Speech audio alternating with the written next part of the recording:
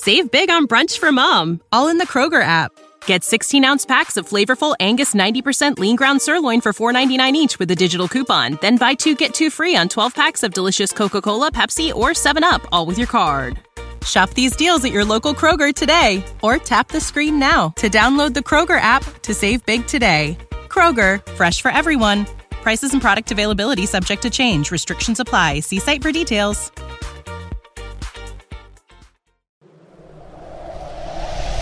Adjacent. You're listening to the Sports Adjacent. Okay, I like that. I just learned something new today. Adjacent. With Jason Leisure and Russell Dorsey on the House of L Network. We're doing everything I dreamed of as an adjacent. Do you know the situation that I'm in today? Russ is taking the month off, which is fine. Not that part I had planned for. Russ needed a break, and we'll be back in December. But I figured, hey, I'll be fine. I got Tony. Tony will help. I got good guest co-hosts I can bring in. And then come to find out, Tony is going to miss a week. So now I have 2 people sitting in, which, Rick, we did this a few weeks back. It was you and me and Omar Kelly. Yep. But as I'm going through this list, I've got a long list in my phone of people I think would be good guest co-hosts. And Herb Howard's been on with us before. He's been really good.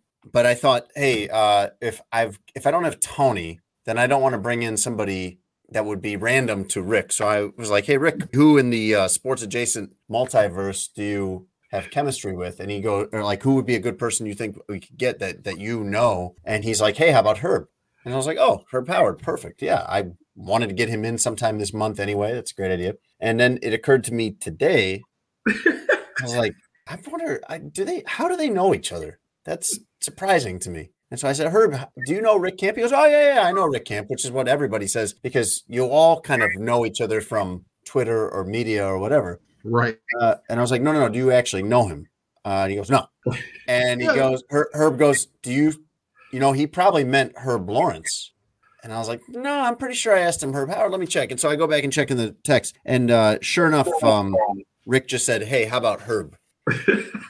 And so we deduced in the Bears locker room today that Rick, you probably did mean Herb Lawrence, didn't you? Initially, yeah. But then when you were like, oh, I was thinking about having Herb on in a couple weeks, I was like, I haven't met Herb Howard, but like I've obviously listened to the episodes and like I like Herb's work. So it's one of those where it's like I feel like the chemistry would be just fine as is. So I'm like, you know what? This might work out better. Who knows? So yeah, it works. Does this count as my Tony moment? No, it's okay. I mean, this is just, you know what this is indicative of? This is indicative of the problem of, like, some people have the same name, so we've got to use last names. And where this always happens to me is Lawrence always says these amazingly flattering things about Jason, but he means Jason Goff every time. Like, every time he says something, it keeps happening to me. I think it just happened the other day. I heard him say it on his show, or something about Goff on his show, but he just calls him Jason. And I'm like, oh, man, that's so nice. And he goes, and then he clarifies, oh, he means Jason Goff. But he wouldn't have to clarify, because if you just gave me 10 seconds, I would figure it out anyway. I'm surprised that there are so many Herbs, to be honest. Do you think you were like the last Herb? Do you think they're still naming babies Herb? No, I do think I'm probably like the youngest Herb alive. The most recent Herb. Yes. It's such a old school name. It's such a classic name. Like, it's just funny to me. I feel like you don't grow into the name Herb until you hit maybe like your 50s. Oh, no, that's legit. Like, I hated it. Like a baby named Herb would be like a baby named Gary. Yeah, not cool. This is I baby hated Gary. it growing up. I used to tell my mom all the time, as soon as I'm 18, I'm going to change my name. I don't like it. I don't like it at all. It was all of the nicknames. It was Herbie the Love Bug. It was just all the stuff, and I just didn't like it. It was Herbert. It was just so much stuff, and I was like, yeah, I don't like that. But by the time I was actually of age to change it, because she wasn't going to change it, I had grown into it, and I was fine with it. So, yeah, but I did not like it as a kid. It didn't meet my ear kindly. Did you have a middle name you could have switched to and gone by? You could have. No, it wouldn't have. Or is your middle name like Clarence or something? Right. It's like Herbert Earl. Like, no, it's James. Oh, but, no. but no, it's like none of it was cool. None of it was cool. I think my name is the opposite. I heard somebody say once, no one Like it was, or maybe I saw this on Twitter. Right? Yeah, it was on Twitter. Somebody had responded to something I said. This was like 10 years ago, and they said no one named Jason would be old enough to know what they're talking about. You don't really picture like a 70-year-old man named Jason. No, if I'm the last Herbert, when do you think was the first Jason? Like 1950s, 60s? It feels like it'd be the 90s. That name feels like I guess I was born in the 80s, so it feels like an 80s, 90s name. I'm sure that name's been around for a long time, but it seems like one that would have been popular like you in the 80s and 90s if you were having babies. It doesn't seem like you wouldn't read about somebody like coming over on the Mayflower named Jason, I don't feel like. No. Do you know anybody our age has an Uncle Jason? No. No, I don't think so. It starts with like our generation. Jason is as far as it goes. Uncle Jason doesn't exist. Yeah. I think my name's closer to Herb's. Like you don't hear many young Ricks anymore. That's true. Rick being short for Richard, right? Yeah. This is baby Richard. Yeah. I've got the most like. But we call him Dick. We call him Dick. Baby Dick. I would rather be called Dick than Richard, honestly. Like I've told everybody I know, like I'm good with like some family calls me Ricky. I go with Rick. People call me Rich. Whatever. I'm like just don't call me Richard. I don't. And then like I couldn't go middle name because I have the most pretentious sounding full name, Richard Charles. Oh, Richard Charles Kemp III. Yeah, like that's yes, exactly. It feels like I need a number at the end of that. Right. Like but no. Like that's like the very anti-me, where it's like fourth generation descendant of the Duke of Yorkshire. Yeah, if I could be like maybe a relative of the Burger King, that's about as close as I could get for anything realistic that would fit. If you were Richard, you could go by Dick if you were just like the most confident person ever. If you like, like if you were like John Hamm, you could probably go by Dick. And people would just be like, oh, all right, that's his name. And they wouldn't make fun. Like, I feel like part of confidence is a jawline. And that's something that I don't have. And maybe that's just envy. But, like, if I had a jawline, I could be like, nope, Dick Chuck Camp. That's my name. Dick Chuck Camp. I mean, you have hair. Like, that's a good start. That's true. I do have hair at this point, which at this point I thought I wouldn't, judging by genealogy, didn't think I'd have this much by this point. So that's a win. No, you're doing great. You're doing great in that department. All right, let's start the show with Herb and Richard Charles Camp the Fourth. Welcome to Sports Adjacent. Herb Howard is in co-hosting with me, and we've got Rick Camp filling in for Tony Gill on the boards. And Sports Adjacent is brought to you by Sheets and Giggles. You can go to sheetsgiggles.com/SA. And this is usually the part where I tell you about the mattress and the great deal on the mattress. By the way, the mattress is so comfortable. Tony talks about how the sheets kind of hug you. The mattress kind of does too. It has this like memory foam type layer to it. I was just like, I was rolling around on it before I came down here to do this because I wanted to get like a good fresh feel for it. And it's so comfortable. But I'm not going to tell you about the mattress this time. If you want to get the mattress, you've heard all about it. You can go get it.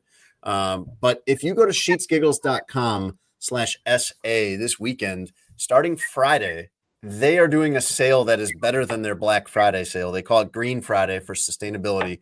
And you can get up to 40% off mattresses. You can get up to 50% off their sheet set. And the sheets there are awesome. If you need a new mattress, this is a good place to go. But if you don't, like, you will upgrade the mattress that you have just by getting these 100% eucalyptus sheets. They're silky smooth, very comfortable. Go to sheetsgiggles.com/SA. Sports Adjacent is also brought to you by BetMGM. Go to betmgm.com or download the BetMGM app and use our promo code adjacent200. And you can get this great deal. If you bet $10 on any NFL game, you automatically win $200 in free future bets if either team in that game scores a touchdown. That's it. Low bar to clear. So bet $10 on any NFL game over at BetMGM and use our promo code adjacent200. BetMGM, the king of sportsbooks. I should have done probably a more thorough introduction of Herb Howard. I didn't feel like I needed to because we've had him on before, but I still feel like Herb Howard is kind of under the radar a little bit in the Chicago sports media. That's going to change like any second probably. But Herb Howard from It's the Bigs, and he's got this great It's the Bigs backdrop going on. He looks very professional. I've thought about whether we could do that at Sports Adjacent, and that's all the farther I got on it, just thinking about it. But if you follow the Bears at all, you want to follow Herb on Twitter and on thebigs.com.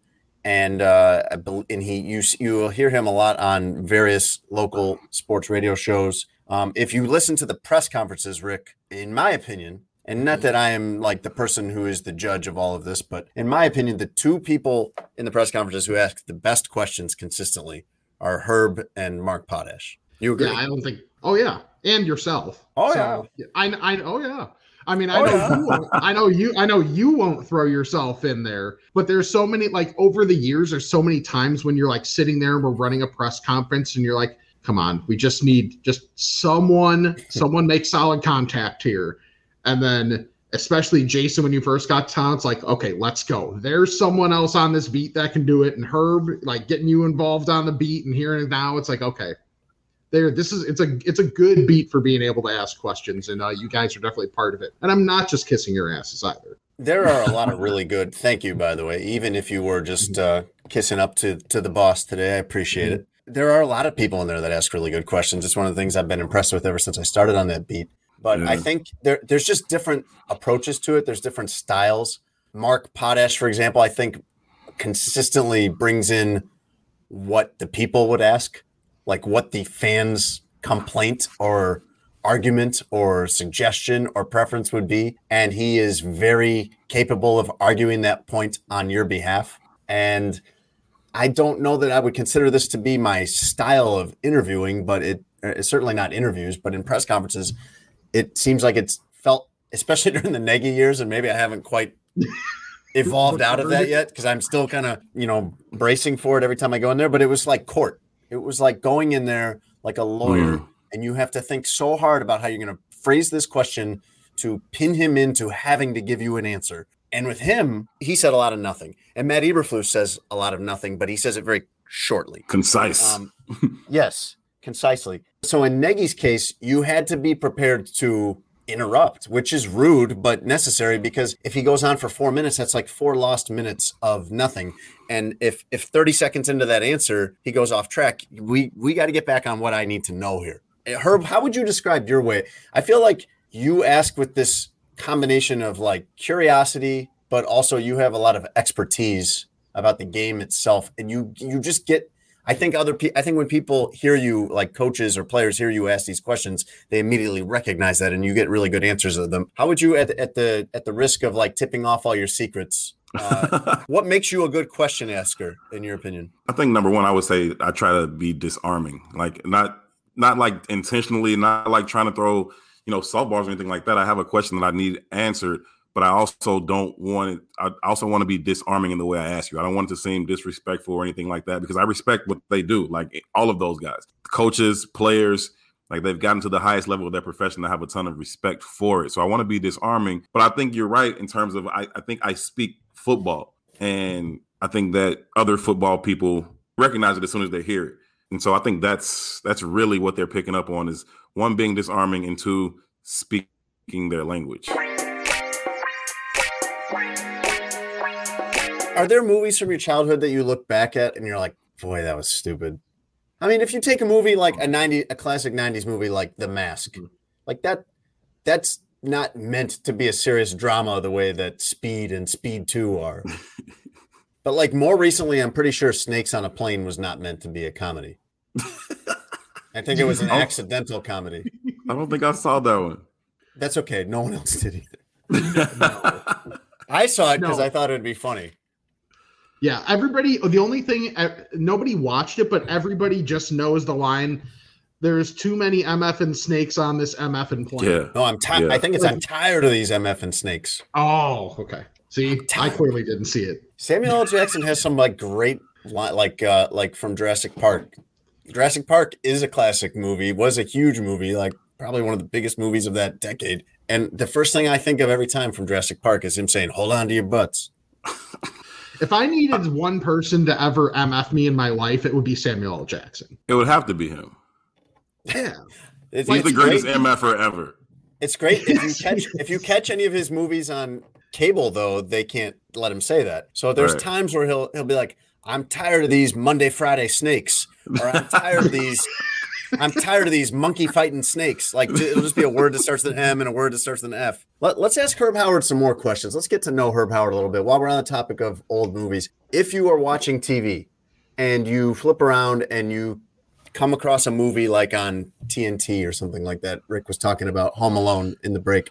What is a movie that you will just stop on and watch every time, even if you're not really watching, you just kind of leave it on in the background? Heat is a winner for me. It's got two of my favorite actors in it. You talk about Al Pacino, Rob De Niro.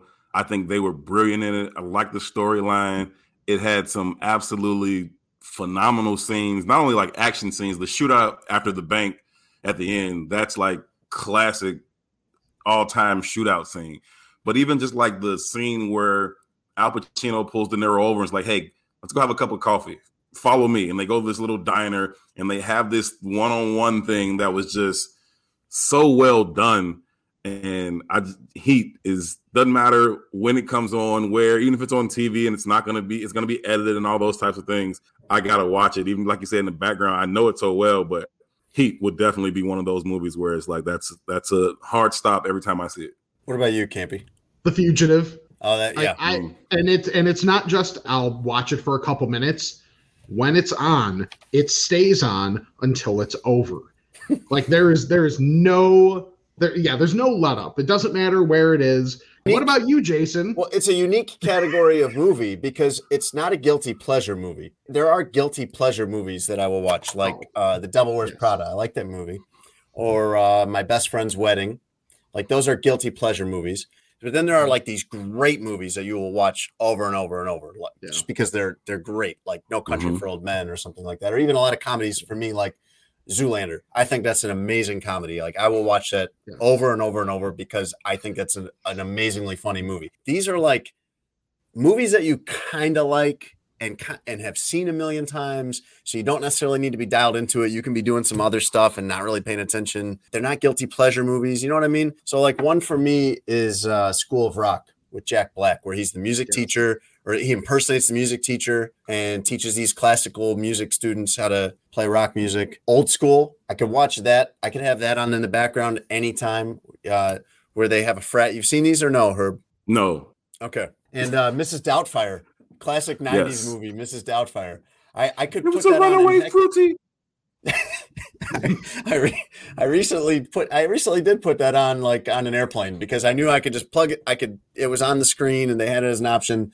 I could mindlessly have that on in the background and it would just like kind of entertain me here and there while I was doing some work. Herb, what is speaking of childhood, what is a childhood fear that you are still not over to this day, that you are very close to my age, I think, like mid to late 30s. What is something that you are still afraid of as an adult? There's a house not far from where I grew up, and the house isn't even there anymore, but I know exactly where it was located. And my aunt used to tell us all the time that it was Freddy Krueger's house. Like when we were kids and we would like go for a walk, she would be like, that's Freddy Krueger's house. I don't know. It was kind of like this.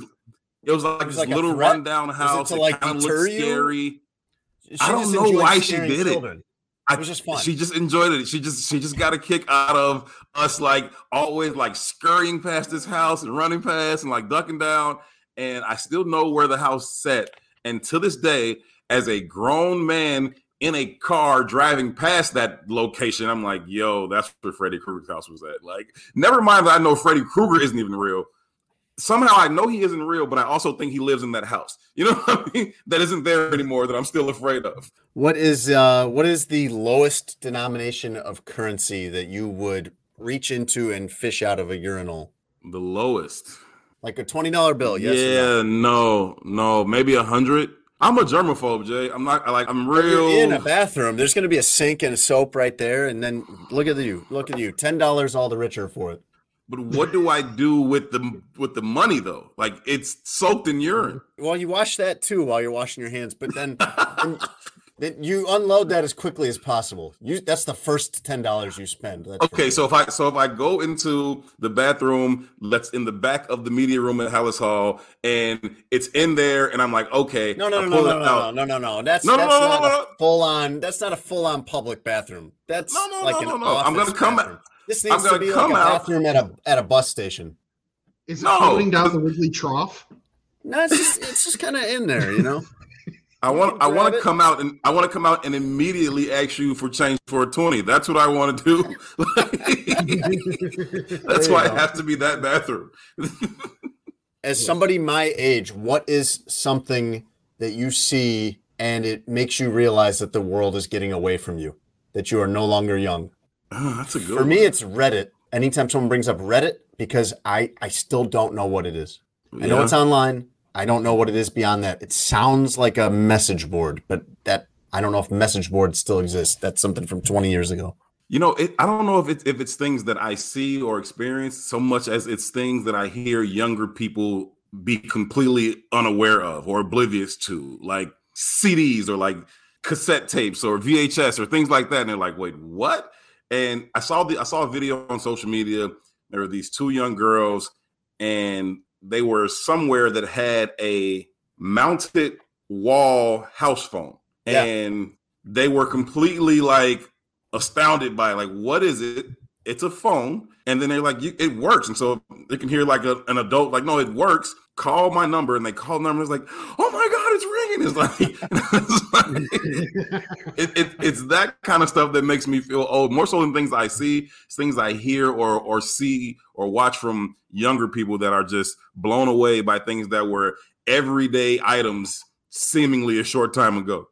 I think my daughter was maybe like 3 or 4. No, she was probably like 5 or 6. And we were at an elderly relative's house, and they had a phone like on a table, but it was electronic. So it was like an electronic desk phone. And my daughter's just playing. We're talking. We're having a different conversation. And we look over and she's just hitting buttons and doing stuff. And finally, my wife goes, Grace, do you know what that is? And she goes, a robot? A robot. No, it's not a robot. That's what we used to have instead of iPhones. Do you have, Herb Howard, do you have a nickname that you use for people when you can't remember their name, but you run into them and you're like, hey, Chief, or what do you use? Love. Like women, it's like, hey, love, how you doing? I don't know. I think guys, I just kind of like let them figure it out that I don't really know where we know each other from. It's just like this look like I'm trying to figure it out. And then it's like, they're like, you don't remember. And I'm like, sorry. You know what I mean?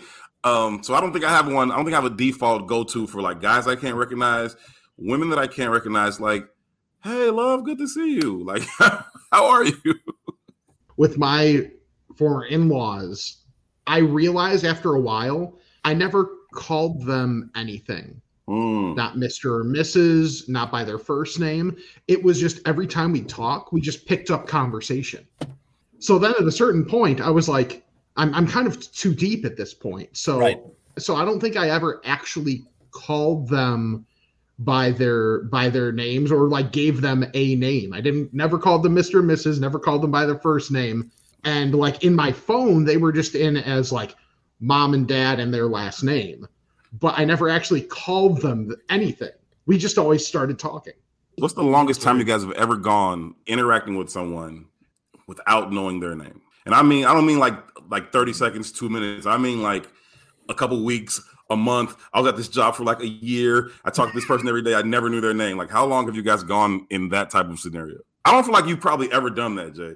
I don't do that really because I have different, I want to say tricks, but like a lot of times I will put it in my phone, like even a parking attendant. If I know that's a place I'm going to be going through a lot, I want to put that person's name in my phone so that when I forget, I can check it. And this is what's scary, man. This makes me feel like the world's getting away from me because it's like the merging of man and machine that like I'm counting on my phone to be my memory because I can't do it. If I am going somewhere, if I'm out in a social setting with my wife, I always, before we go in, she's very good at remembering people's names. I always say, make sure you drop the person's name somewhere so that I hear it. Like say, hey, Shelly. You remember Jason? hey, Shelly, mother of 4, who we know from the gym. You know, something like that. Some kind of greeting like that. And then the other thing I do is actually, and this is going to sound crazy, I'm just honest with people. And I just say, hey, I know you. I know we've talked a few times. I don't remember your name. Please tell me. I would just tell them that up front, save all the awkwardness. It's not that I'm so honest that I can't lie, but it's that I can't lie very well in the sense of being fake. So like I have a hard time a lot of times if someone who I really actually know, like asks me how I'm doing, I have a hard time just being like, fine, if it's not fine, things like that. So I would have a hard time. Jason. We have, yeah. So I have a hard time continuing a conversation with somebody under the guise that I know who they are, but I really don't. And this happens a lot now. I feel like this happens a lot because of social media. This is the old man show right here, man. I feel like this happens a lot because of social media, especially Twitter. Like I will see somebody on Twitter all the time. I'll see their face, their profile pictures, their face. They put their thoughts on there. It's like, I kind of know this person, but I've only met them in real life like once or twice.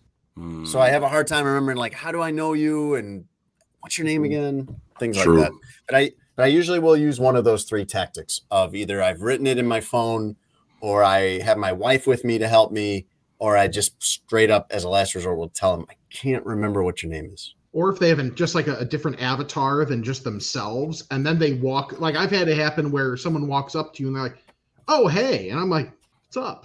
And then they're like, oh, it's me from Twitter. And then like later I'll go back and be like, okay, I'm sure this is me being a jerk, but let me go back to, check their profile. But their avatar is something completely different. So their profile is like BoJack Horseman or something. And we're just like, and that's just weird anyway. Like you'll have people like, yo, like I watch your podcast. And it's like, oh, okay, let me tell you how this podcast thing works. You can see me. I don't see anybody out there. And so you come up to me like we grew up together, like, hey, and it's like, hey, it's like, it's me at such and such 317. It's like, oh, right, wonderful. And now I do feel like I kind of know you, like from just commenting on the show or being around and stuff like that. But how did you expect me to recognize you running up on me like that? It's a little weird. I feel like you would never be as awkward as I am in those situations because you have what's it called? People skills. I feel like you're much better at that. One of the things I do, just so you know, just to be clear, a lot of times I will address people as bud, but that is in a term of affection. Like that's not because I don't remember your name. I call like some of my closest. I call my children that sometimes when I'm saying something to them. So that's not like a cover for not knowing your name. Here's one for you. I have a friend who, how to put this? He injured himself in the height of passion and had to go to the hospital. Herb Howard, have you ever injured yourself in the height of passion? That's how you get to know people, Rick. I should not beyond the common like rug burn or like no. This friend got a hernia. I had to go to the hospital.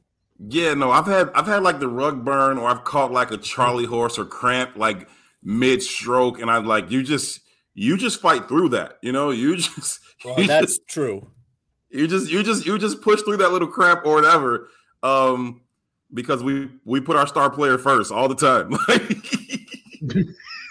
I had a friend came to work once and he had a big bandage on his forehead. He said it was a big cut. And I said, well, how did it happen? Who gets cut like that across their forehead? Right. And he said that that's how it happened. Wow. Which I don't know to this day. I don't know if that's true, but it's a cool answer. It's a good answer. You should just say that either way. Any injury you ever have, you should say, because then people are like, oh, this guy. Putting in work. That is how I ruptured my Achilles from now on. There you go. That's good. Yeah. What's that scar on your Achilles from, Herb? Oh, let me tell you. This is one night. Look, but give us a few details as possible. Just be like, well, I can't really share that story at work. You guys want to talk about the lottery? We probably should. I mean, ended up being $2.04 billion. And to what, like sometimes when it gets this big, it's like, okay, it's split between like 7 people, which mind you is still fantastic, but it's one person. One person won? One person won. I think it was like LA County. I'm pretty sure. One person in California won. 2.04 billion. Wow. Well, I mean, really, after the government, that's what, like 700 million, probably something like that. Oh, poor them. No, it's true. Right? But see, this is part of why people go broke, because it's not when they win the lottery. And I believe it's like 70% of lottery winners go broke. It was what I read today. It's because right off the top, you're talking about maybe like 30% of that amount of money. So it's never the winnings that you think. There's a guy on Twitter, Robert Raiola, who is a CPA, who does a lot of like sports tax stuff. And it's very interesting if you're interested in this like esoteric details of sports, like the jock tax, for example. Like you have to pay taxes. If you're an NBA player, you have to pay taxes in every NBA city for the nights that you're there working there. You pay a tax on your salary for the 2 nights that you're in Memphis or whatever. He has a lot of interesting stuff like that if you like that kind of stuff. But he was tweeting about the Powerball winner today, and he said it's 2.04 million with a cash value option. So instead of getting it in installments, you get the cash value option of 998 million. And then after federal taxes, there are no taxes on lottery winnings in the state of California. After federal taxes, that comes out to 629 million. So you are talking about like 30%, I think. Am I doing good math there? Yeah. You're talking about 30% of what that big number, that 2 billion, it's not really 2 billion. You can't just take this and go buy the Phoenix Suns with it. But what happens though, is people are not prepared for that level of wealth, which I probably wouldn't be either.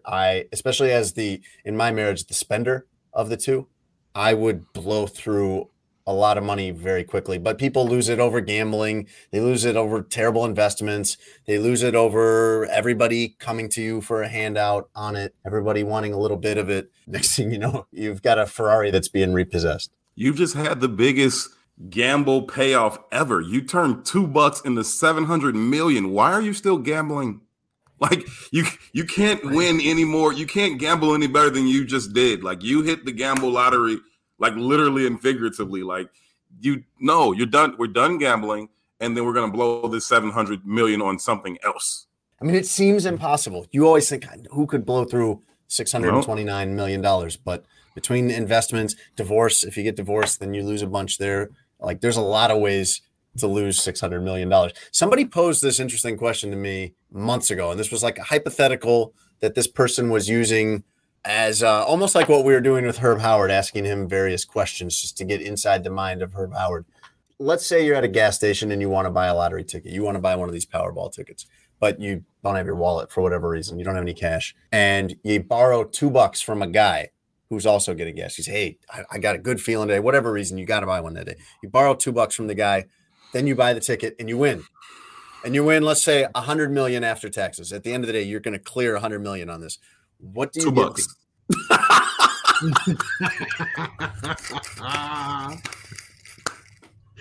Really though?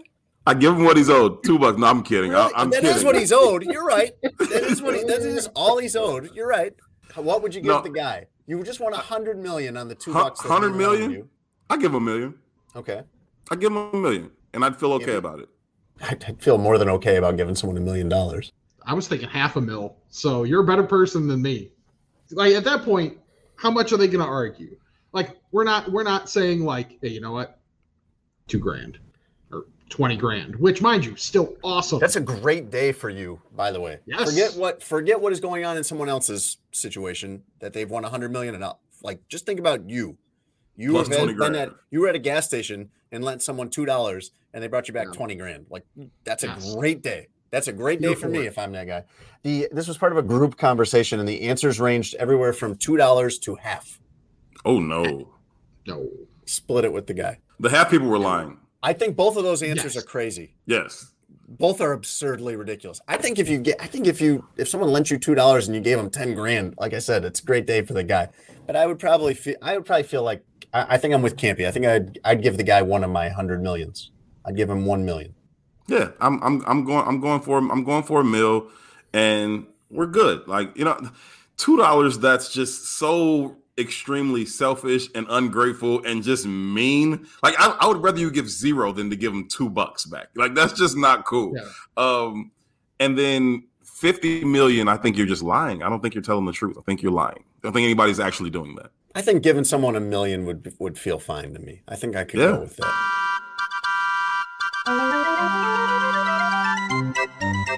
Now it's time for a Chicago Bears segment we call This is fine. I'm okay with the events that are unfolding currently. Everything's fine. That's okay. Things are going to be okay.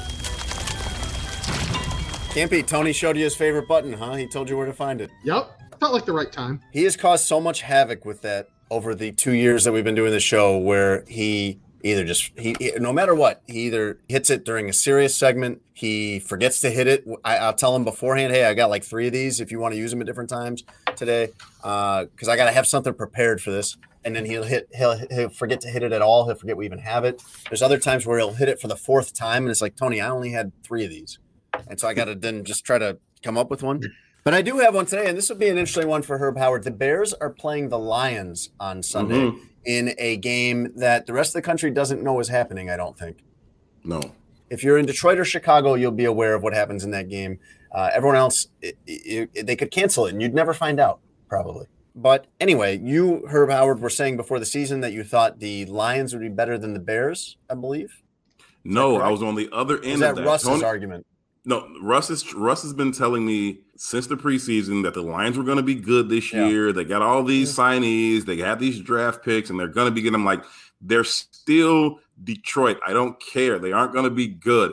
And so I've been wanting to kind of rub that in his face a little bit, but I'm like, not yet, because we were talking about Bears Lions. And so the Bears have to beat them first, and then I'll be all over Russ for it. There was a line that you said in that about they're still the Lions, and that is the least self-aware thing that a Bears fan could say, because post Lovie Smith, the Lions are 10-8 against the Bears, and during that time, from 2013 through the end of last season, the Bears and the Lions, here's their winning percentages, okay? Detroit, 421 winning percentage over those years. Chicago Bears, 421 winning percentage over those years. When you're looking around trying to figure out who's the Lions and you can't figure it out, then it's you. You're the Lions. It's the Bears. No, I feel you on that, but it's just something. Bears are about 3-6, by the way. Russ is not yet wrong on this, because he's 3 and the Bears are 3-6 and the Lions are 2-6, and I think the Bears are like a 2-point favorite in this game at home. But they aren't good. You think about Detroit. They have arguably had top 5 all-time running back, top 5 all-time receiver, and it still never mattered, right? They've had Barry Sanders, they've had Calvin Johnson. It doesn't even matter. Like, they still 421. They still suck. Like, they're Detroit. It is amazing. They've been around almost as long as the Bears. They've been around, I think, 92 or 93 seasons, and have actually won less than the Bears. Which is hard to do. The Bears are a 3-point favorite on BetMGM, by the way. Thank you, Rick Camp. Look at you. Mm-hmm. You can go to BetMGM, and you can bet on that game. This is not planned, but I remember the live read.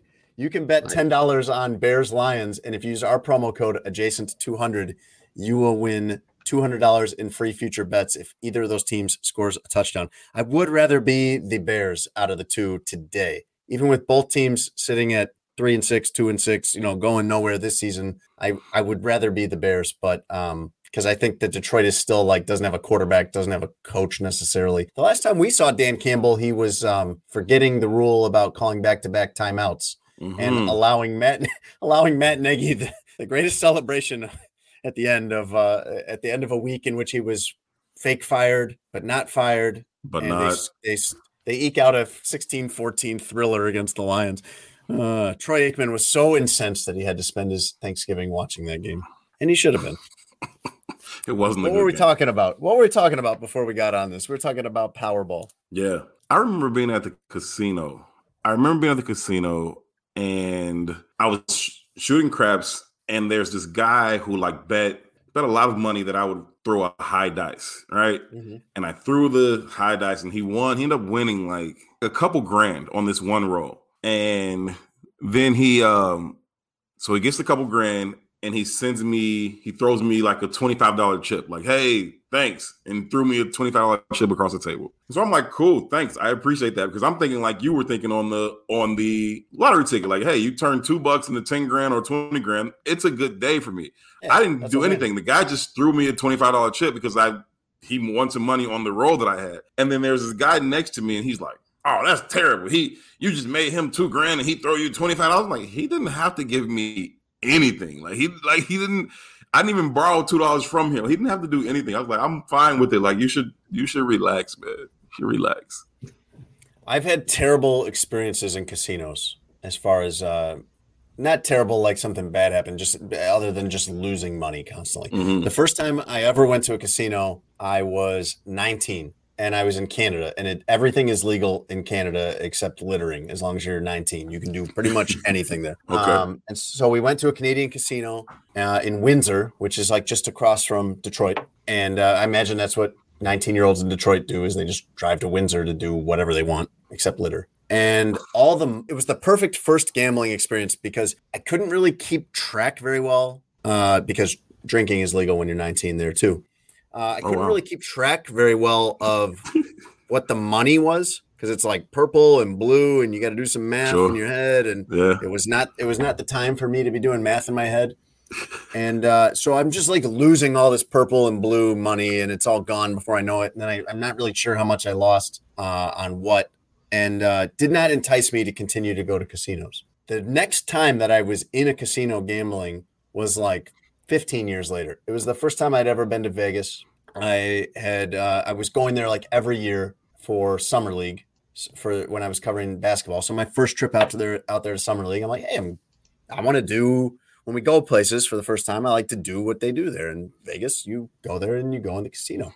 And again, just bleeding money. Sit down at a blackjack table. I know how to play blackjack. Let's go. $20 gone. $20 gone. $20 gone. I don't think I really want to keep playing this game. Sports gambling is more fun. Sports gambling is more fun because you can bet money on like a Tuesday night Pistons Nuggets game that nobody cares about, and suddenly make it interesting for yourself. Like, oh, now I really want to see if the Pistons can cover -12 or whatever it is. Can I confess something really gross that I bet on tonight? Please do. Oh. What a great premise. Yeah. Shai Gilgeous-Alexander of the Thunder, under half a 3-pointer, was pretty decent plus money. So I bet it. And did you win? And somewhere either the game's still going on, and somewhere in the fourth quarter or one of they're in their second overtime, he hit a couple of threes. So oh man. In regulation you were good. In regulation you won. I think so. That's a bad beat.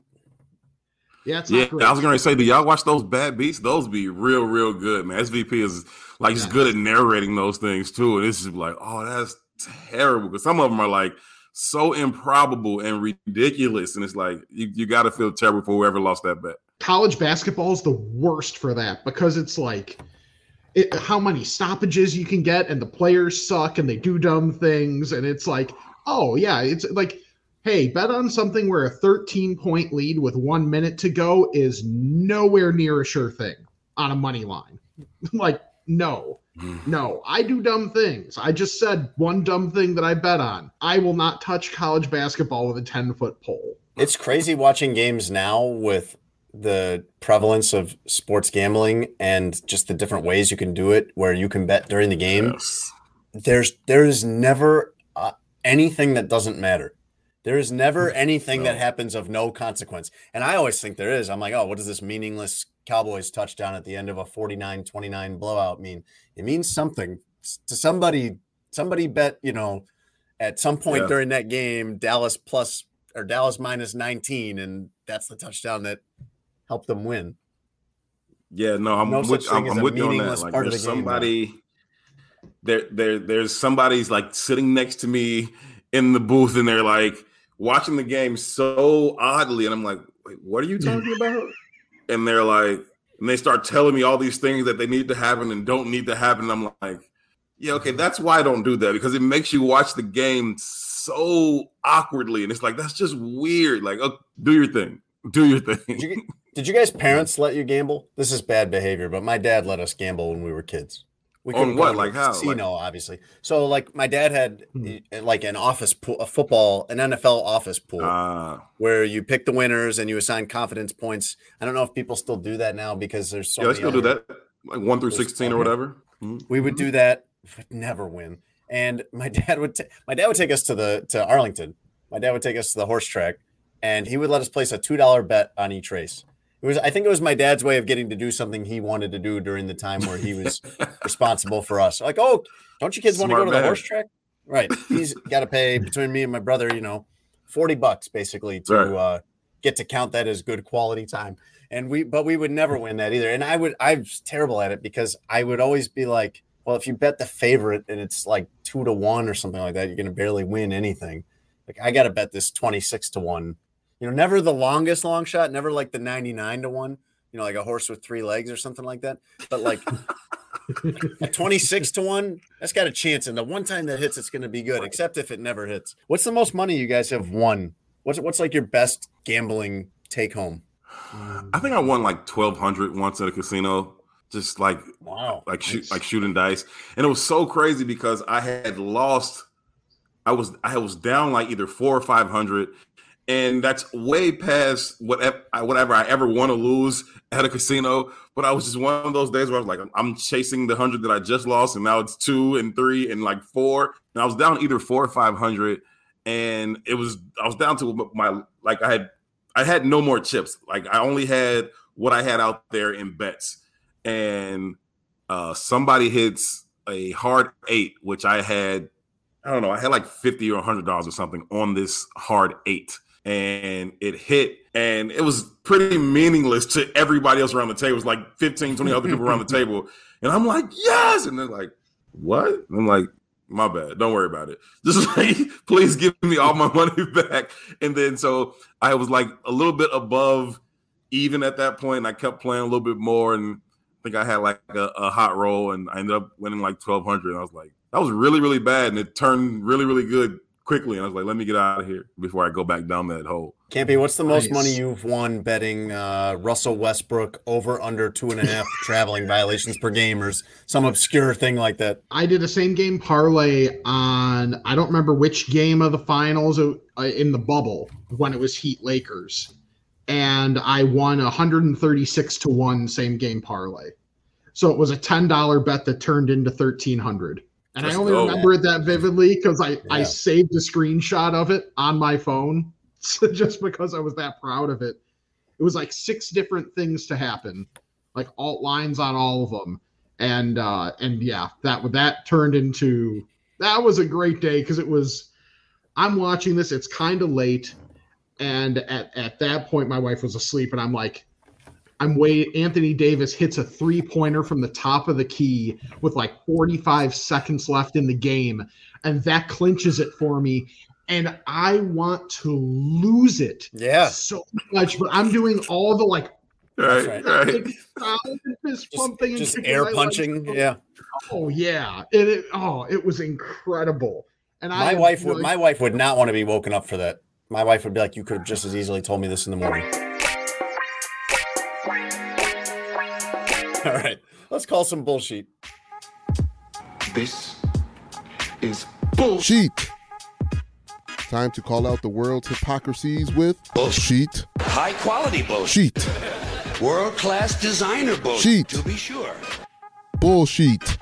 Presented by Sheets and Giggles. They just say whatever they think will interest the audience or make it appear that they know what they're talking about.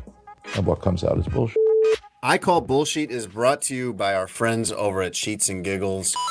And let me tell you, if you don't have some Sheets and Gigs sheets on your bed, you need to get some. And this is a really good time to do it. Again, normally we're talking about the mattress discount on here, but they are going all out this weekend. When this episode comes out on Friday morning, what is that, November 11th? The sale is live. They're calling it Green Friday. It's bigger than Black Friday.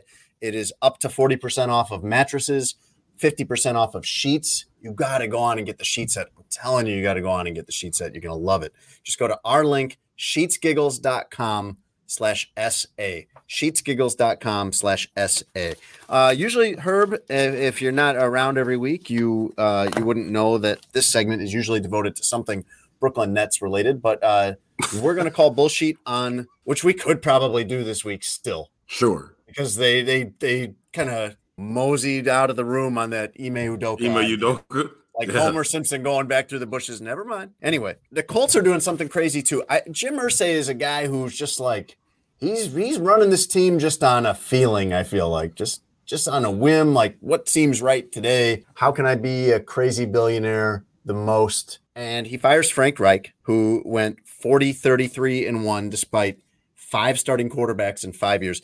So he takes this job, Frank Reich. He takes this job after Josh McDaniels turns it down and backs out of it. Frank Reich takes this job thinking it's a pretty good job. We got Andrew Luck. We got a good GM. There's a lot of things that make sense here. His quarterbacks year by year, Andrew Luck, Jacoby Brissett, Phillip Rivers, Carson Wentz, Matt Ryan, and a very, very washed Matt Ryan. If he wants to fire Frank Reich, okay. Frank Reich, their team wasn't great. Their team soiled themselves in the season finale last year against Jacksonville. Cost them a playoff spot. I get being mad about that. But they bring in Jeff Saturday, who has never coached above the high school level. And I read a stat, Herb, that the last time, his last season coaching high school at Hebron Christian High School, he was 3-7.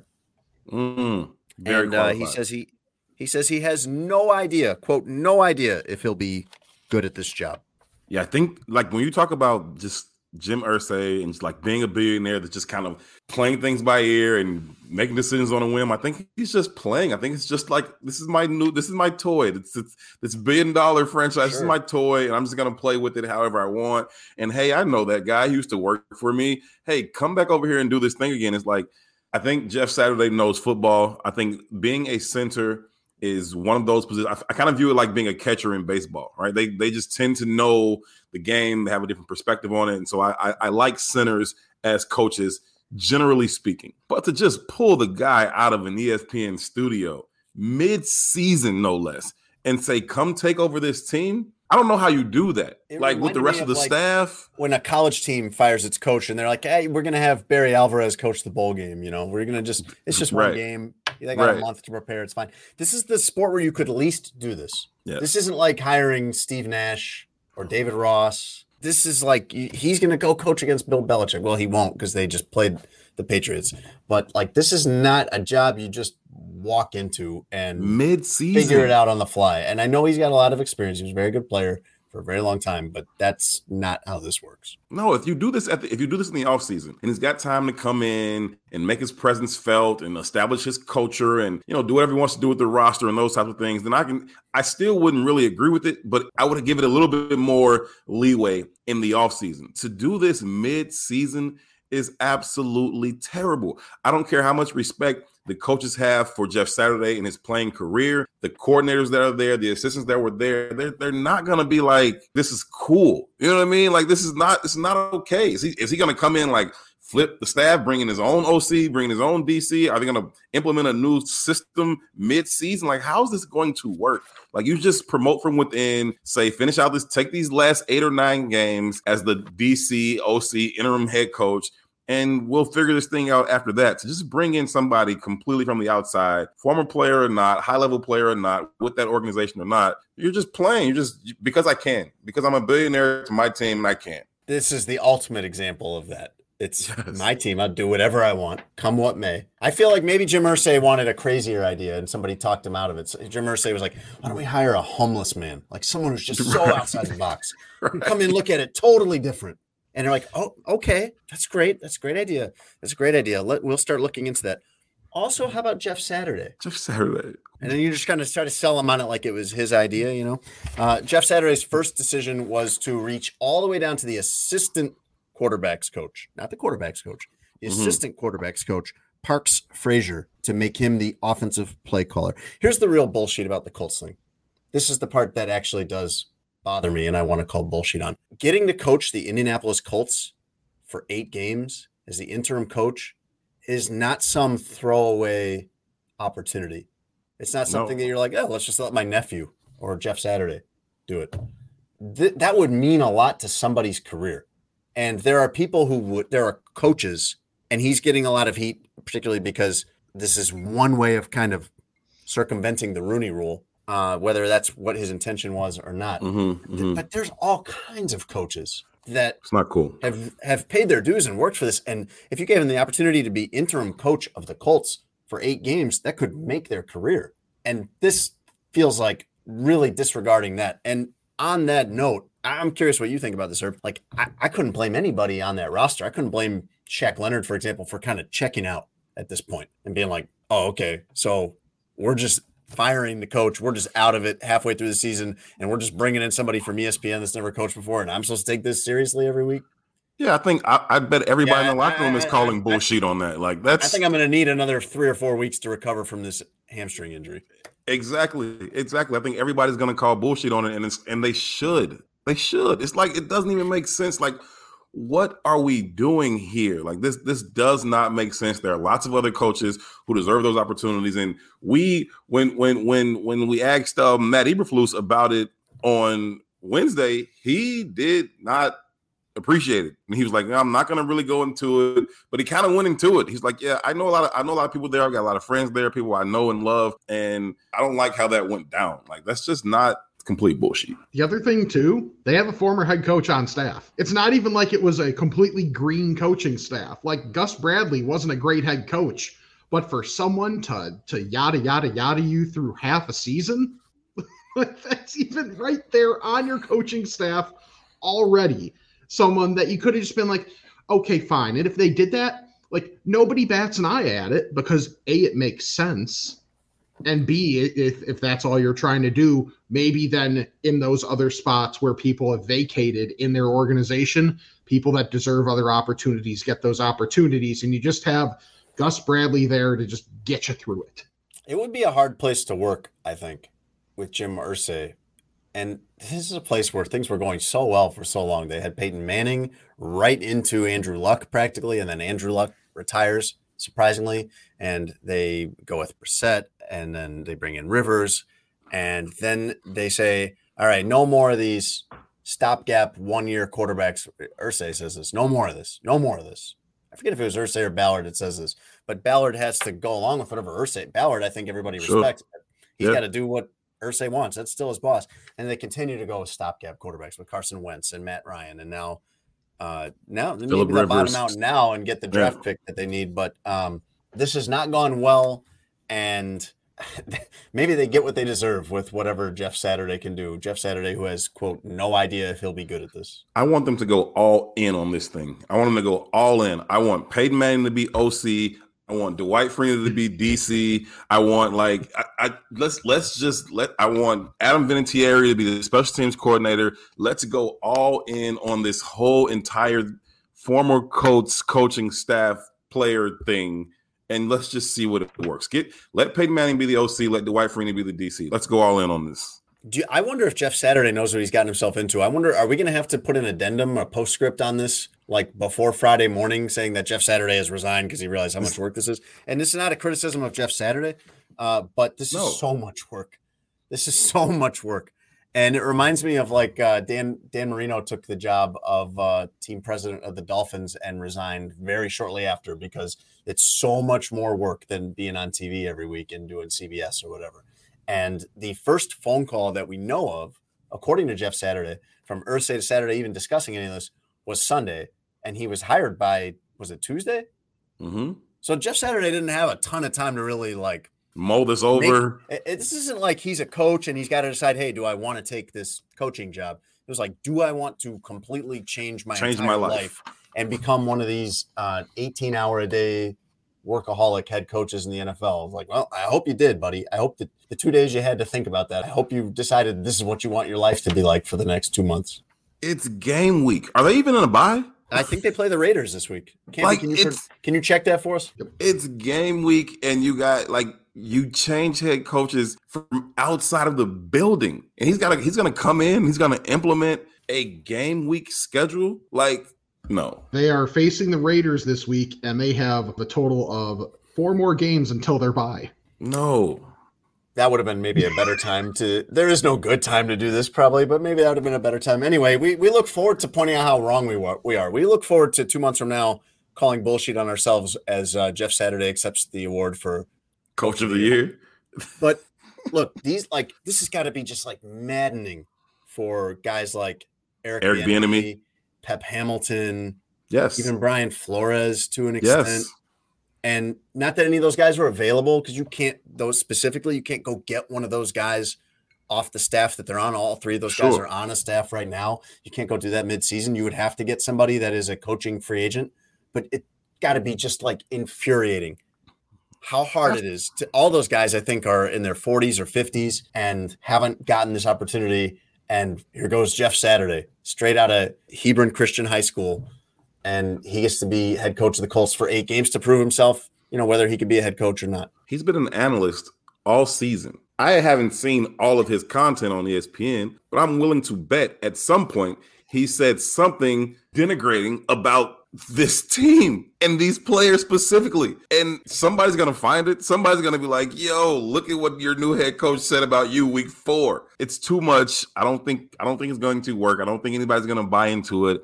I think they are going to get rolled by the Raiders, who are not very good, but I just don't see how this thing works. Even if you change teams as a player, there's this kind of slow process, and maybe we can get you 20 snaps this week. You're the head football coach midweek. Like, come on, man. Let me ask you a question that goes, it's bullshit because it's a sponsored segment. It's Sheets and Giggles. I said sheet. Okay, good.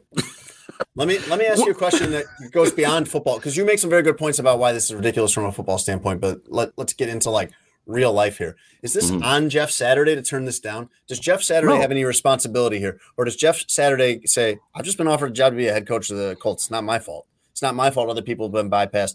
I'm taking this. No, it's not. It's not on him. Like, I'm not mad at Jeff Saturday. I don't wish bad things for him. I hope he does well. It's fine, right? He's a good player. All of that. It's fine. I have no issue with Jeff Saturday. It's the process and the decision. That's absolutely crazy. And so if Jeff Saturday wants to be an NFL head coach and some owner calls you like, hey, what are you doing? Nothing. You want to be the coach of the Colts? Sure. Like, okay. You know what I mean? Like, all right, go to the airport. Like, fine. No, I don't think he has any reasonable responsibility to say, nah, that's probably not a good idea. I get it. If he called me, I'd have took it too. It'd been almost as unreasonable, but you know what I mean? like ridiculous. I Call Bullshit is brought to you by Sheets and Giggles. You can go to sheetsgiggles.com/SA and do it now. Right when you hear this Friday morning, go on there. They're having their Green Friday sale, bigger than Black Friday. They call it Green Friday because they're a company that's very serious about sustainability. You can get 40% off, up to 40% off of their new mattress, which is incredibly comfortable. And you can get 50% off the sheets. They've got regular sheet set in all different colors, silky smooth, 100% eucalyptus. They've also got the eucalyptus cotton hybrid flannel type sheets. If you want that, if you want to like snuggle in for winter, I like the silky 100% eucalyptus year round because I'm someone that likes to be kind of cold when I sleep. But whatever your preference is, they've got it all. They not only does it feel great, it looks great on your bed. Very comfortable sheets, very good looking sheets. And you can get huge discount on it this weekend. Go to sheetsgiggles.com/SA. None of us are stranger to doing these reads and promos and things like that. You know, sometimes we like the stuff, sometimes we don't. But Sheets and Giggles, legit. Like I ordered them after I was on the show and loved them. And I've gone back to order more. It's like legit. Like it feels great. It looks great. It like just feels good on your skin. I like the little throw blanket thing I got, the sheets, all of it. Like this is not one of those things just to read just because. Sheets and Giggles is legit. Like I love everything I've gotten from them. I went to Aldi for the first, well, not the first time, but like I very rarely go, maybe the first time since I was a kid. And I love going to like a new grocery store and just looking around and seeing all the different things that they have there. And I was led to believe by my wife that everything was really cheap. So I just kind of grabbed everything that looked good. And then when we checked out, it was like $134. Oh. Very irresponsible. Yeah. I'm not normally allowed to buy the groceries in our house. Well, to be fair, how much did you grab? Because if you grabbed a ton of stuff, $134 could be like, okay, that's reasonable. But it was a lot of like cookies and snack types. None of it was to, you could not make a meal. You couldn't, if the, Chopped where they have the basket, if you open it up, you're like, I can't do anything with this. You couldn't make a meal. I love how Kevin's like, what's the problem? I don't see it. Right. I don't see the issue here. I mean, we just passed one of the great days on the fat calendar. November 1st is a fantastic day because it's cheap candy day. Oh, okay. Because all the leftover Halloween candy goes on clearance. Well, so I have children, so I don't need that. Yeah. I just raid theirs. Although they are getting to the age where it's like, and my daughters are young. They're 11 and 8, but they can talk to you the way a 20-something would talk to you because they will not just be mad and be like, why'd you take my candy? They will say, Dad, that doesn't show me a proper level of respect that you took my candy without asking. Now you actually feel bad. Like, right. It's like, oh, I thought I was just stealing a Twix bar, and instead, it turns out I was giving you something to talk to a therapist about in 20 years.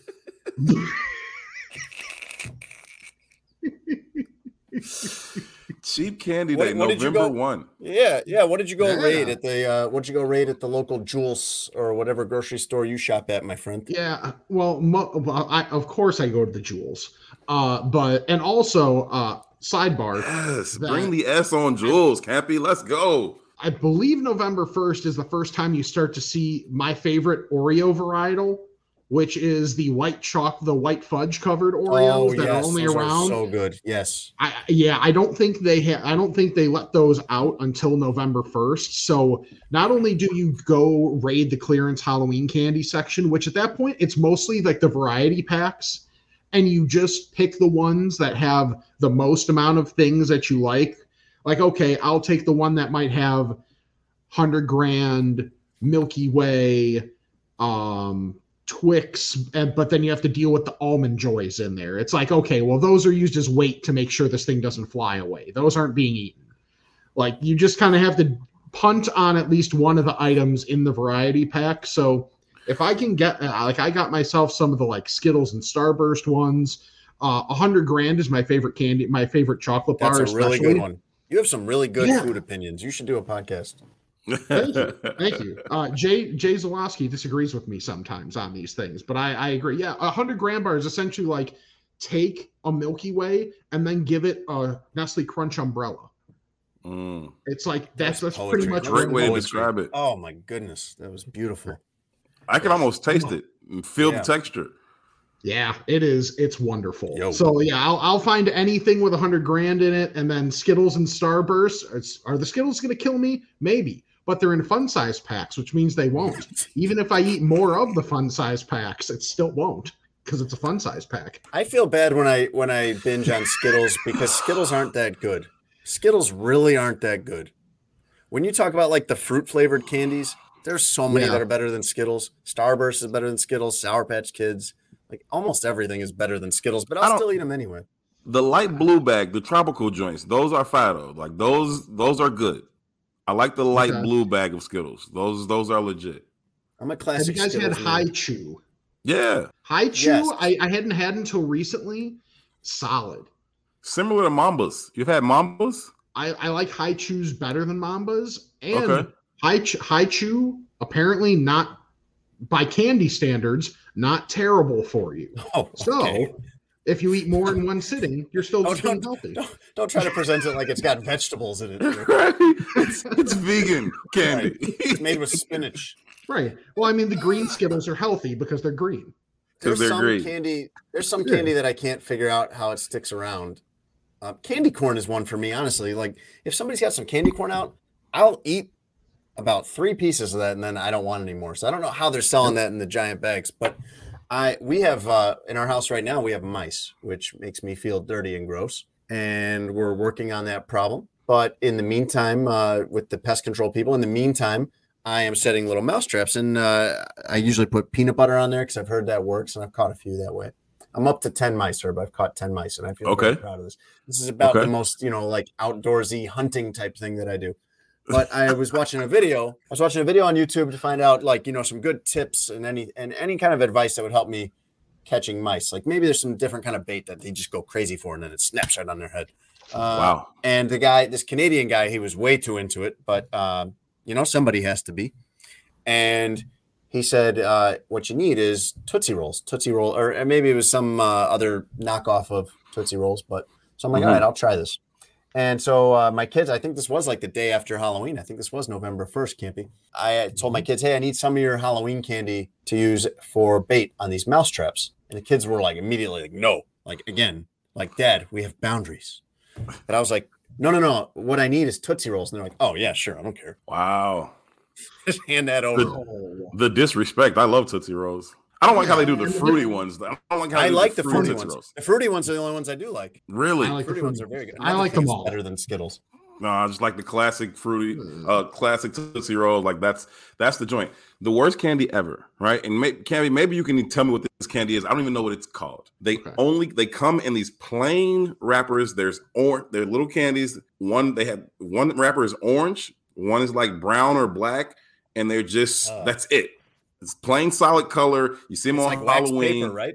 Yep. It's like wax paper, and they're just. What is that? I have no idea. It's disgusting. Is what it is. Yeah, it's disgusting, and I like the fact that the company clearly doesn't even want to. They don't even want to put a name on it. Yes, exactly. They don't want to give you the respect. Like I don't know if it's like, oh, here's like here's the bastard Brock's candy that nobody wants, so we'll just throw them in generic Halloween colors and throw them out there. Well, it's like, unnerving because I don't know if people still do this. I don't know if this is still a big concern, and as a parent, I probably should know. But like when we were kids, there was a whole big thing about like there was this don't trick or treat at houses where you don't know the people, because one of the big bad things that could happen to you is they'll give you poisoned Halloween candy, and that candy that he's describing looks like it's been poisoned. It does. Yes. It looks like it's been poisoned. Unmarked, unsealed candy? What? Anything that the owner won't put their name on it, like they don't even want to be associated with it. No, I don't. That is terrible. That is a no-no. When I was growing up, that was a good way to get your house egged on Halloween. Like, just give kids that. They'll throw eggs at your house. I still take it over raisins. Did you really get your house egged? Was that really well, you were probably too smart that you didn't have that kind of candy, but was that a legitimate threat? That was just something that happened in your neighborhood where people get their house egged? It was something that we as young trick-or-treaters did to people who gave us the orange and brown wax candies. This is not good. This is disrespectful.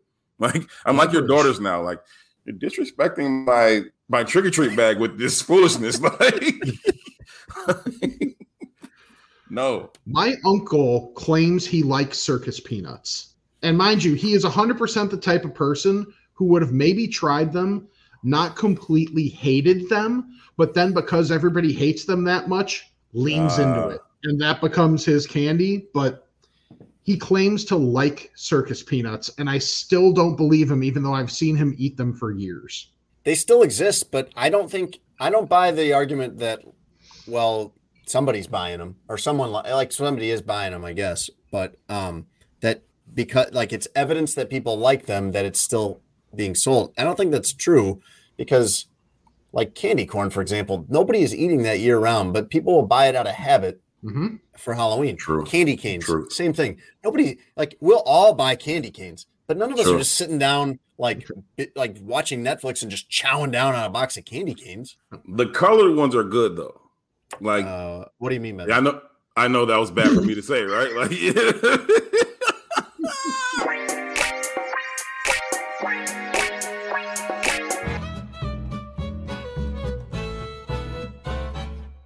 Football Roundup. Come on, it's time to play Football Roundup. Brought to you by BetMGM on a Sports Adjacent podcast. Football Roundup is brought to you by BetMGM. I love the song Tony did for that. Football Roundup is brought to you by BetMGM. You can go to betmgm.com or download the BetMGM app and get our great offer with promo code adjacent200. That is, if you bet $10 on any NFL game, if you're one of the few people that knows about Bears-Lions this weekend, you can bet on that one or any other game. But if you bet $10 on any NFL game, you win $200 in free future bets as long as one of the two teams in your game scores a touchdown. Just use promo code adjacent200.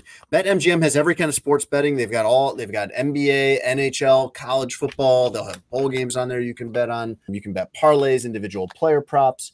They have really everything. Just go to betmgm.com or download the BetMGM app. Use our promo code adjacent200. Football Roundup. Herb, I know you cover football, but you mostly cover the Bears, so I'm going to have to bring you up to speed. Which is almost football. It looked like football these last few weeks, but I need to bring you up to speed on some other things that are going on around the league. Only the most important news, of course. Russell Wilson and Pete Carroll, they still have beef. Pete Carroll took a shot at Russell Wilson. It was kind of one of these backhanded deals where he was praising Geno Smith for wearing a play-calling wristband and said that there had been resistance to that in the past, which was obviously a shot at Russell Wilson, which was relayed to Russell Wilson, who says, I won a lot of games there, with nothing on my wrist. I don't understand the need for such a shot. Like, I just don't understand the need to do that. Pete Carroll? Yes, Pete Carroll's like 73 years old. There is no need. I think people just don't like Russell Wilson. I agree. I agree. People that work with him don't like him. No, people that work with him don't like him. People that don't know him don't like him. People that ever heard him, anybody that's ever heard him say "Let's Ride" don't like him. It's not good. Anybody that's ever liked the Sierra song doesn't like him. I don't know what it is about him. He seems like a really good person, but somehow easily dislikable still. And I can't wait till I get to the age of I just really don't give a F, because I don't know exactly what that age is, but it's an actual age where you just literally cease to care about anybody else's opinion about anything you say, and then you just let things fly. And I'm sure it's after like 70. Once you're 73, you're beyond that. And so Pete Carroll's just like, yeah, whatever. Like there's no reason to say that at all. You're just taking a shot at that dude for no reason. See, I think, and I don't find myself in this position often, but I think you and I are both on Russell Wilson's side in this one.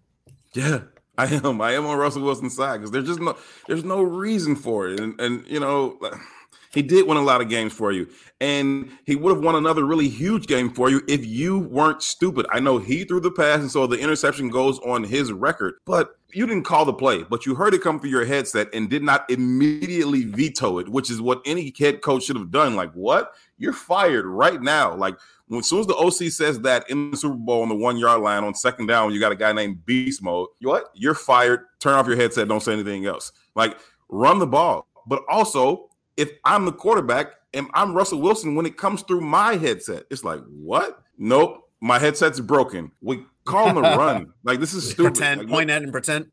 Yeah, both of y'all had the chance to be like, that's really, really stupid, and we're going to do something else. So, yeah, Russell Wilson won a lot of games for that franchise. There's no reason for anybody to be taking shots at him like that. It's immature. It's unnecessary. Do you remember, like, the slap fight version of this was in 2020 when Nick Foles was the quarterback of the Bears, and it was the opposite problem. Matt Nagy was mad at Nick Foles for getting a delay of game and blamed it on the wristband, that somebody's too busy reading their wristband or whatever he said. Classic moment in Bears history.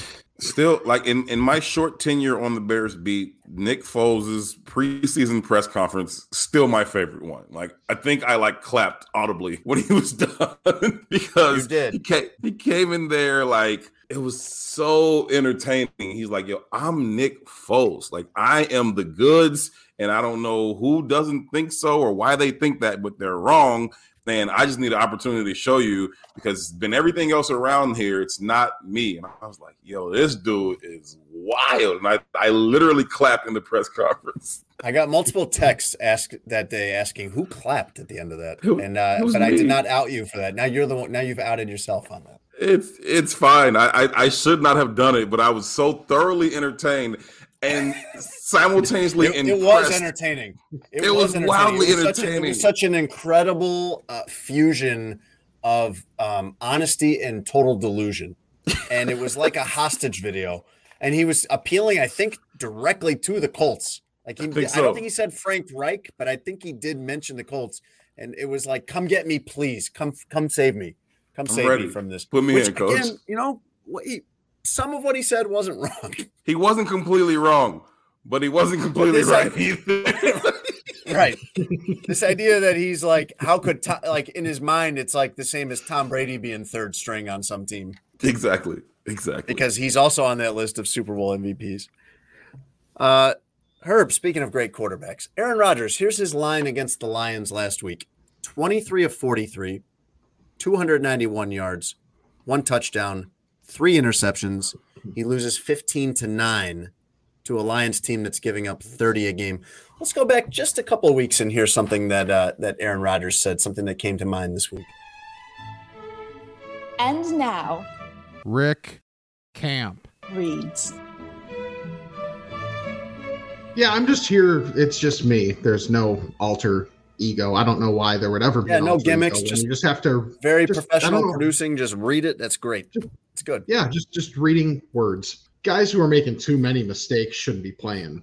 You know, got to start cutting some reps. Maybe guys who aren't playing Give them a chance. My only comment on that, Herb, is that's about where it needs to be. And I think that, like, on the one hand, I guess he's got enough skins on the wall, if you will, to call guys out. But on the other hand, are you elevating anybody? You guys, I mean, in my opinion, he's certainly an all-time great quarterback, but you guys have won one ring. And now that you don't have any elite talent around you in terms of receivers, you aren't playing at an elite level either. And so it's like, is it just all these guys, or like, how much have you been aided by the Jordy Nelsons and the Devontae Adams of the world? And it's like, you calling out these guys, and it's like, are you elevating them in any way, or are you just kind of demeaning them? And it's like, I don't know if this is the time for you to be making such declarations about who should and should not be playing or getting reps or being demoted or being cut. It's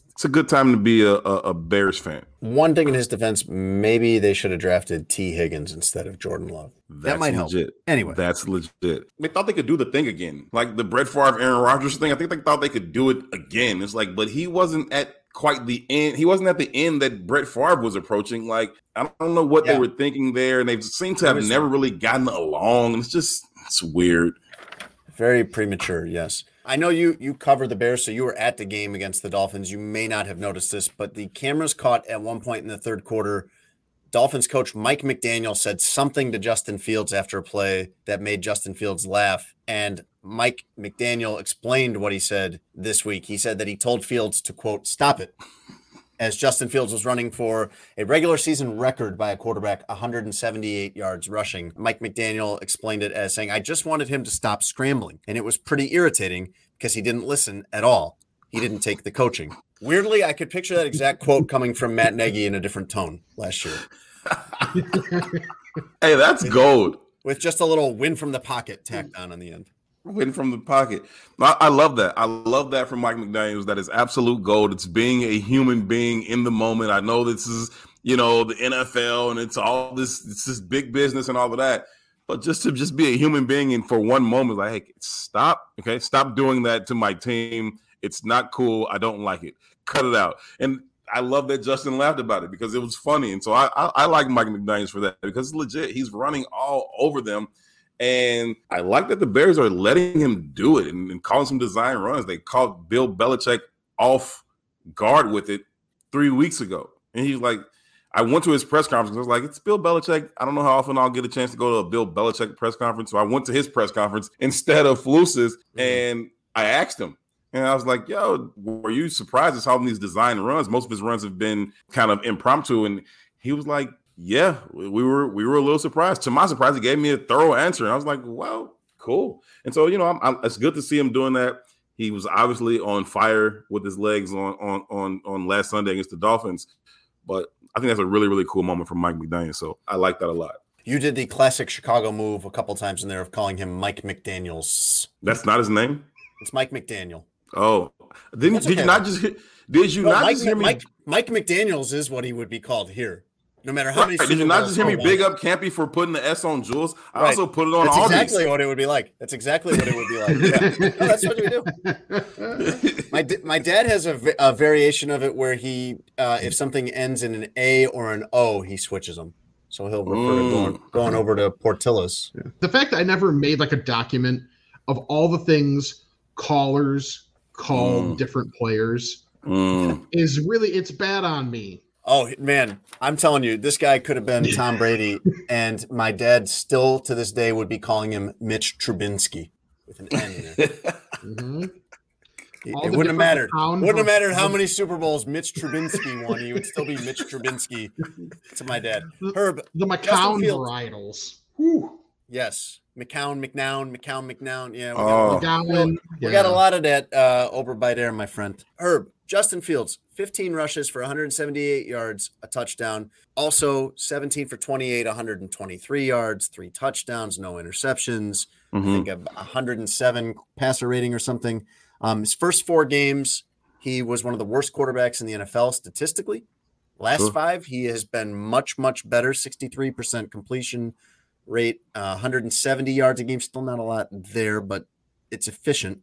8 touchdowns, 2 interceptions, a 99.7 passer rating, and then you add to that 91 rushing yards per game. So my question to you is, if you look at this coldly and objectively, are you convinced? Are you sold on Justin Fields today as your franchise quarterback, or do you need to see something more to fully convince you of it? No, I'm sold. I've been on the Justin Fields train, so to speak. Like, I think that he has all of the tools, even when the numbers weren't in his favor in terms of, ultimate production, touchdowns, interception, completion percentage, under 59%, all those types of things. I was still convinced that he was a franchise caliber quarterback, an elite quarterback, because he has all of the tools. You can see it, right? You see him make certain throws. You see the athleticism. Those are things that you can't really teach. He has those abilities. And did he have a lot of progress to make? Sure, he did. He still has a lot of progress that he needs to make. But in terms of having the things that you need, he's always shown the ability to have them. And so I've always believed in him. And it's good to see other people kind of seeing it now and, acknowledging his skill and potential. He still needs to get better post-snap in terms of quickly deciphering what happens to him after the snap and how quickly can decide, I thought this was zone, but it's man. I thought they weren't bringing somebody, then they brought somebody, those types of things. But he has everything you need. And I think he's got the mental and emotional makeup to handle being the franchise quarterback in a city like Chicago. I think that matters as much as the physical tools. And I think he has those types of things. And so I'm completely sold on Justin Fields. They got to get some more talent around him, up front, outside, all those types of things. But I think the kid has everything it takes to be a franchise quarterback for a decade. I really, really like Justin Fields as a quarterback. You'd make the decision right now. If you, in some fictitious world where you had to decide right now, not drafting a quarterback. Right now, if you can get him at a discount for 10 years. No. That's not what it's about. It's not about trying to find a quarterback at Aldi's. This is about, can you commit to this guy right now? Yes. Or would you need to see how the rest of the season goes? No, I'm not the rest of this season. Right now. I'm good. I'm going right now. I'm going right now, all in on Justin Fields. I'll push my chips to the center of the table on Justin Fields right now. I'm not quite as convinced as you are, I don't think. I think that he is where he should be, and that is very promising.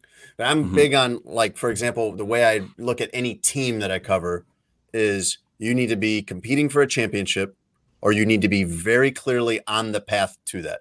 You need to be on schedule for that. You can make the case right now that the Bears are on schedule for that because they're only 2 steps down that path. You're in a full teardown. There isn't that much to evaluate yet. I would say the same applies to a quarterback with Justin Fields. He needs to be an elite quarterback or very clearly on track, on schedule to get there. And I would say a year and a half into his career, he's absolutely on schedule for that. He's absolutely where you'd want someone to be a year and a half into that process. But I still need to see more. I need to see more really in the passing game. 170 yards per game during this stretch, which is the best stretch of his career. I mean, who's winning like that? I don't think that he's going to ever stop being a runner. I think he's always going to have that. And I'm not even saying cut back on that, but you have to add something to that in passing production. No, you absolutely have to add to that. But that's what would cement it for me. Yeah, no, I feel you on that. And I think I agree with you. You have to add to that. But I think you add to that by what happens around him, like what happens on the offensive line, what happens at the wide receiver position. I think just for the Bears in general, right now, their best offense is on the ground, either with David Montgomery and Khalil Herbert or with Justin Fields. That's their best way to move the ball right now, right? That's what works best for them right now. And so you're not going to have these gaudy passing statistics because they just aren't built for it right now. But I don't think that if they become built for that he is going to be the thing that stops them from actually producing that way. I think they have elite receivers. If they continue to kind of push this wide receiver depth chart down from the top, and I think Claypool kind of does that. Maybe he's your 1, maybe he's your 2, but he's coming in from the top. He's not coming in as, 3rd or 4th, right? You're trying to improve this thing and push it down. Absolutely. If you can do the same thing at offensive line and where he has a consistently comfortable pocket, I think that the passing game will take off. I don't think he's going to be the thing that impedes their progress or growth in the passing game. I think he is the least of their worries. As I look at them as an offensive unit, for me, Justin Fields is the least of their worries. He's fine. Continue to build around him. I think he'll be everything that you need. I think he's the least of their worries, in part because everything else is a worry. You can't point to one position group and be like, oh, they've got that. That one they can put a stamp on tight end or put a stamp on wide receiver or running back. Did you know that Justin Fields has run for more first downs than Montgomery and Herbert combined? I did not know that. I won't say I'm surprised because every time they get to third and medium, third and long, if they're 3rd and 5 to 3rd and 9, one of two things is going to happen. So far, he's going to get sacked or he's going to run for a first down. Not ideal. You'd like for him to be able to find, somebody on a 10-yard dig or comeback. But right now, it's going to end in a sack or a scramble. So, yeah, he's picked up a lot of first downs that way. I didn't know that, but I'm not completely surprised by it. I like where he's headed, and I like this 5-game stretch that he's on because it does not seem fluky to me. No. This doesn't seem to me the same as Mitch Trubisky throwing 6 touchdown passes against the Tampa Bay Buccaneers when everyone from that team got fired shortly after. This feels like something he can do, and other teams will counter this with different defenses, his designed runs and everything like that. But they do that to Lamar Jackson, and he still puts up big numbers. They do that kind of stuff they take away any quarterback's strengths, and the really, really good players overcome that. And him as a runner, there's no doubt he's an elite running quarterback, and you won't be able to take that away. You will only ever be Mike McDaniel flailing at him saying, stop it.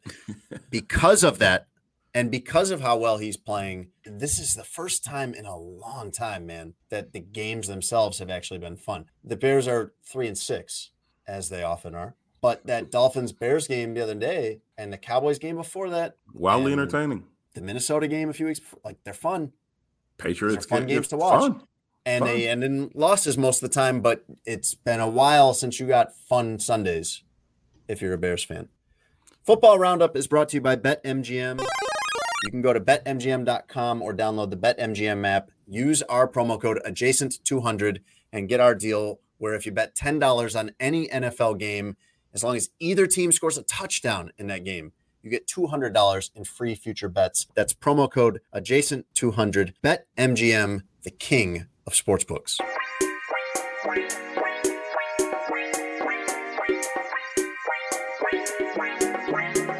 Herb, would you like to hear the news we didn't get to today?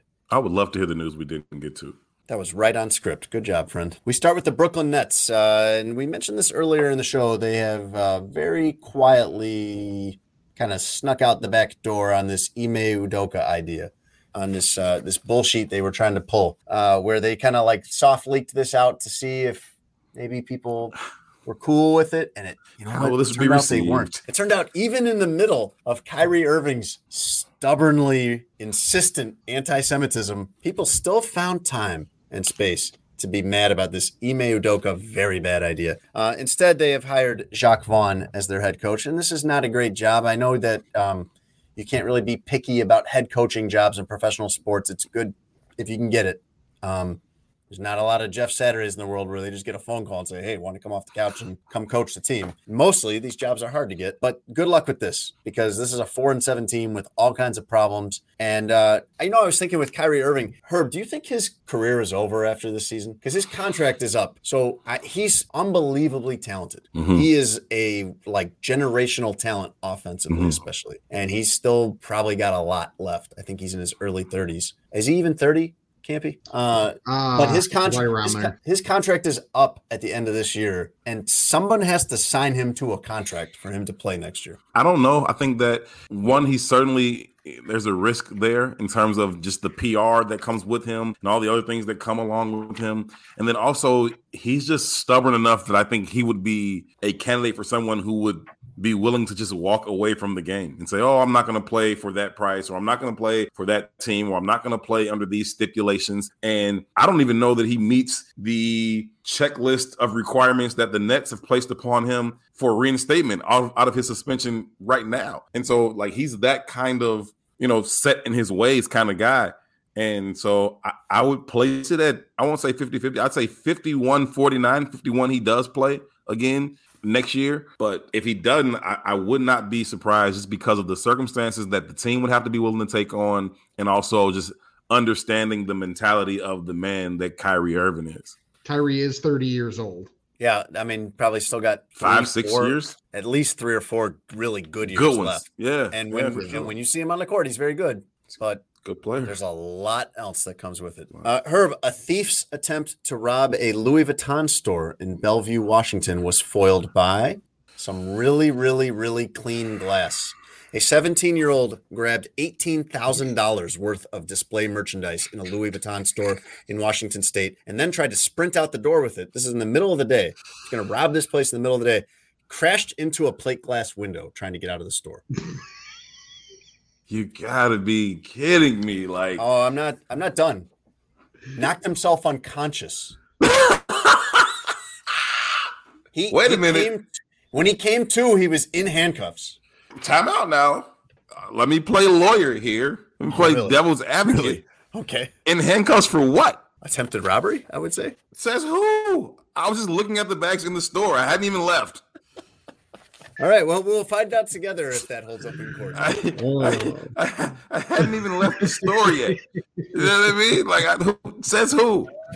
Says who? I was just looking at these bags while walking quickly, and then I bumped into the door, and okay, that is terrible. Like that is absolute foolishness that you run in there and just try and grab up as many bags or whatever as you can, sprint to the door, neglecting to realize it's a door. Like you're just gonna run straight through. Like, didn't you open it to come in here? They keep those windows clean, man. They couldn't do. even tell it was a window. It was so clean. Couldn't even tell it was a window. Just like the birds hitting the windows. Like that's dumb criminals. That's dumb alleged criminals. I don't know that he was stealing a bag. He never left the premises. Yeah, you have a pretty good defense for him. Hopefully he never left the premises with any merchandise. Yeah. You are assuming that my client was going to walk out that door. He never did. Release him immediately. Speaking of lying, someone posted a video on the TikTok of a woman sneaking a grade school aged child into Disney World as a baby in a stroller. If you don't know, and I don't know why you would know this, but Disney World is super expensive. It's anywhere from $100 to $150, something like that, just to go for a day per person. Disney World's very expensive, but under 3 is free. So you could take it. And this kid, when you saw this girl get out of the stroller, looked like she was maybe 6. But you're saving yourself $159. And I watched the video of this. The attendant at the entry gate just kind of like waved them through, and even as they went past, kind of looked and smiled at the quote unquote baby. And third grader.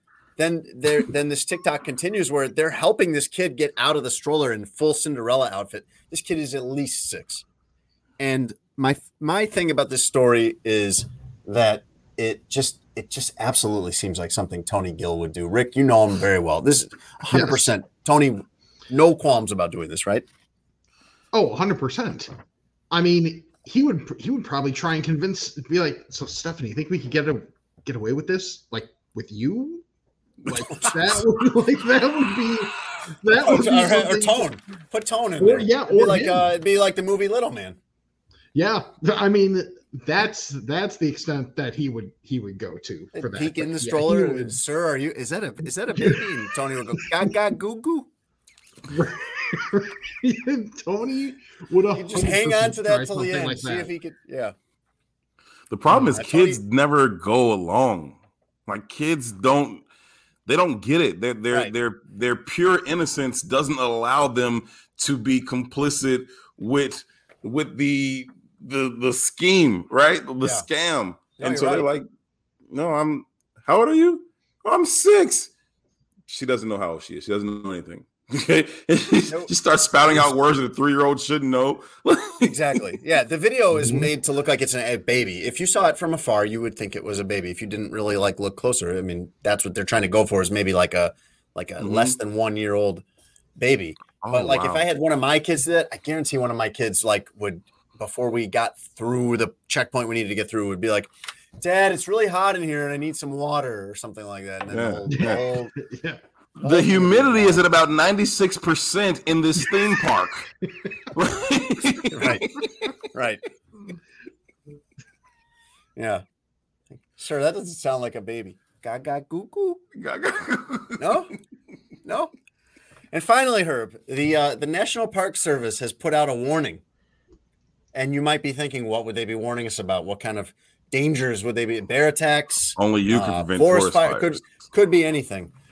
What the warning was about is that they are begging us to please stop licking poisonous Sonoran desert toads. Please stop.